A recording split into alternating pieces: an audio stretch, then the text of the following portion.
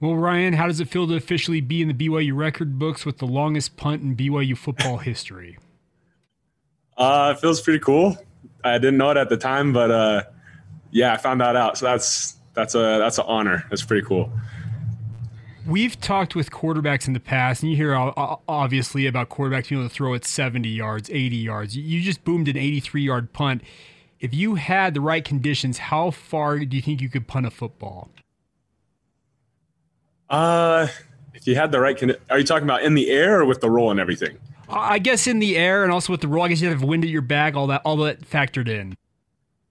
Yeah, I don't know. Like, obviously, it's a little different. If there's wind behind you, it's not going to turn over as well. If you're going into a headwind, obviously, it's just not going to travel as far. So, I'd say the conditions during the game were pretty much as ideal as it gets. So, maybe a little bit further than the one I hit, but that was about as clean as they come, honestly. Mitch and then Jay. Ryan, when did you take on punting in your football career growing up as a kid?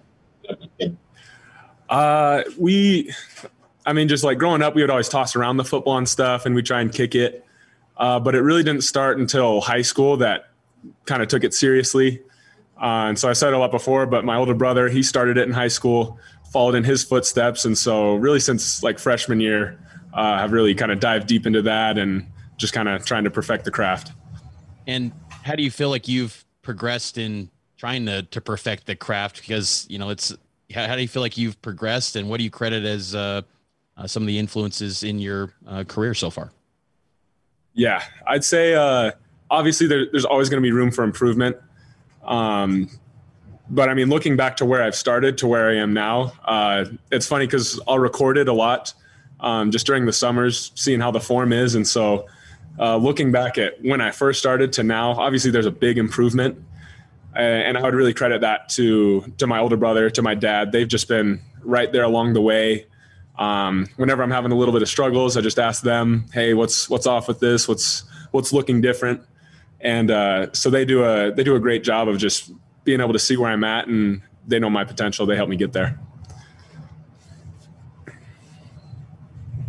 Hey, Ryan, I know you're familiar with the term outkick your coverage. A lot of people use it when describing your life partner. But yeah. What does that ever come up in, I don't want to throw a wet blanket on what you've done because it's been phenomenal, but no, yeah. Do you ever tell to tone it back a little bit? Absolutely. There's a time and a place. And I think there is definitely a lot of that falls on me. I mean, if it's going to go far, I need to make sure it's also high in the air so our gunners have time to get down there. And so again, always room for improvement. There's been a couple of times where I've gotten the distance that I might have wanted, but maybe not quite the hang time. And so there's kind of a gray area in between the 30 and the 45-yard line in opponent's territory where, I mean, obviously you don't want to just kick a touchback, but you really want to hang it up there and try and pin them back inside the 20. So I think that's definitely an area that I can improve. And especially in practice this week, I think we're gonna work a lot on that. Pat, go ahead.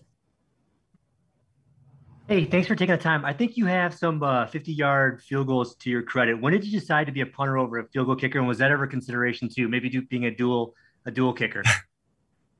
Yeah. I mean, I did it all in high school and I really enjoyed it. As I've kind of gone on, I definitely knew that I had more of a punter's body than a kicker's body. Not that there's a huge difference, but I've always just naturally kind of leaned towards punting. And so, I mean, there was definitely consideration of that, and I still work on it from time to time. But I think, I mean, the way that Jake and Justin this season too, they're just so consistent, and it's kind of allowed me to focus more on that punting aspect. So I'd say, obviously, you still want to keep both skills sharp. But I just know that my ceiling is a lot higher as a punter than it is a kicker. Okay, last question, Jake. Okay, Ryan, you mentioned kicker body versus a punter body. You're 6'6", 230 pounds, if I'm not mistaken.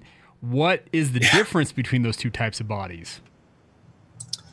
I would say punting is a lot of leverage. And so, I mean, the taller you are, I mean, you just got physics working towards you.